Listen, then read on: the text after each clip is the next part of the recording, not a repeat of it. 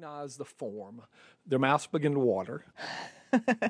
And they also begin talking about the differences. So the superstructure is barbecue is American. Beneath that, barbecue is Southern. Beneath that, barbecue is local.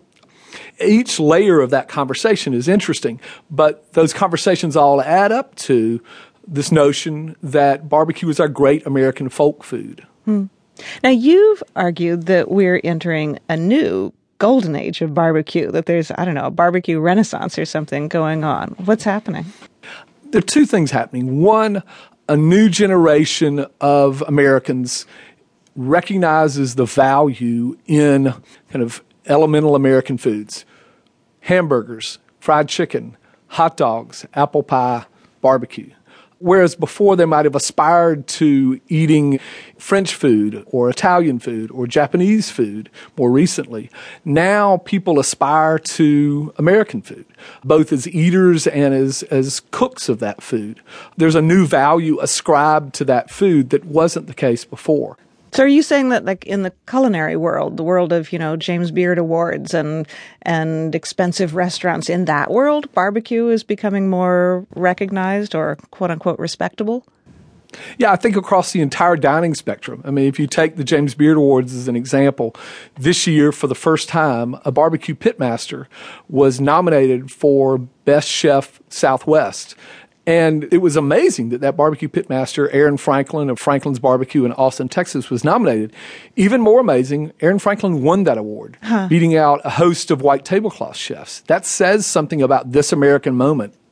So who are some of the barbecue greats right now? I mean, who are the Thomas Kellers or the Alice Waters of barbecue today? One of the most respected is a gentleman named Rodney Scott. And Rodney is in Hemingway, South Carolina, in the PD region of that state. Rodney, when you talk to him about what he does, and Rodney cooked his first pig when he was 11 years old.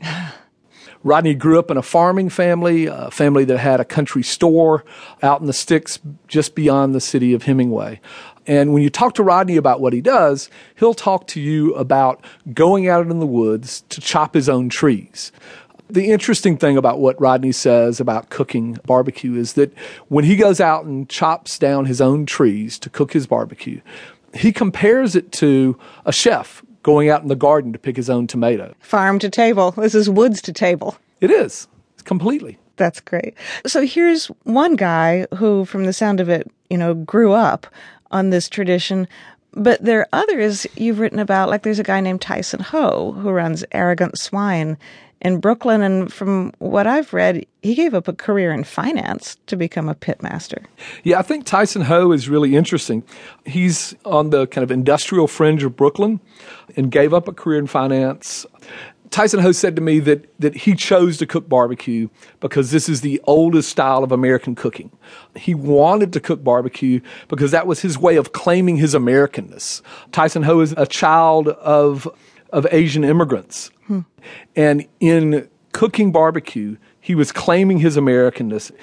Tyson Ho was saying to me that by way of cooking barbecue, he was claiming an American past that was just as much his as someone who came over on the Mayflower. And he said it with pride, not with indignation. He said it with pride. And he recognized that barbecue was that kind of pathway to American identity. And that was the one he chose, that he left behind finance and barbecue was his way. Plus, the barbecue's pretty darn good.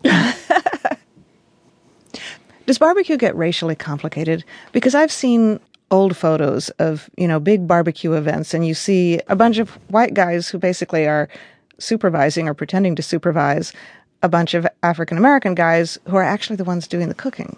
Right.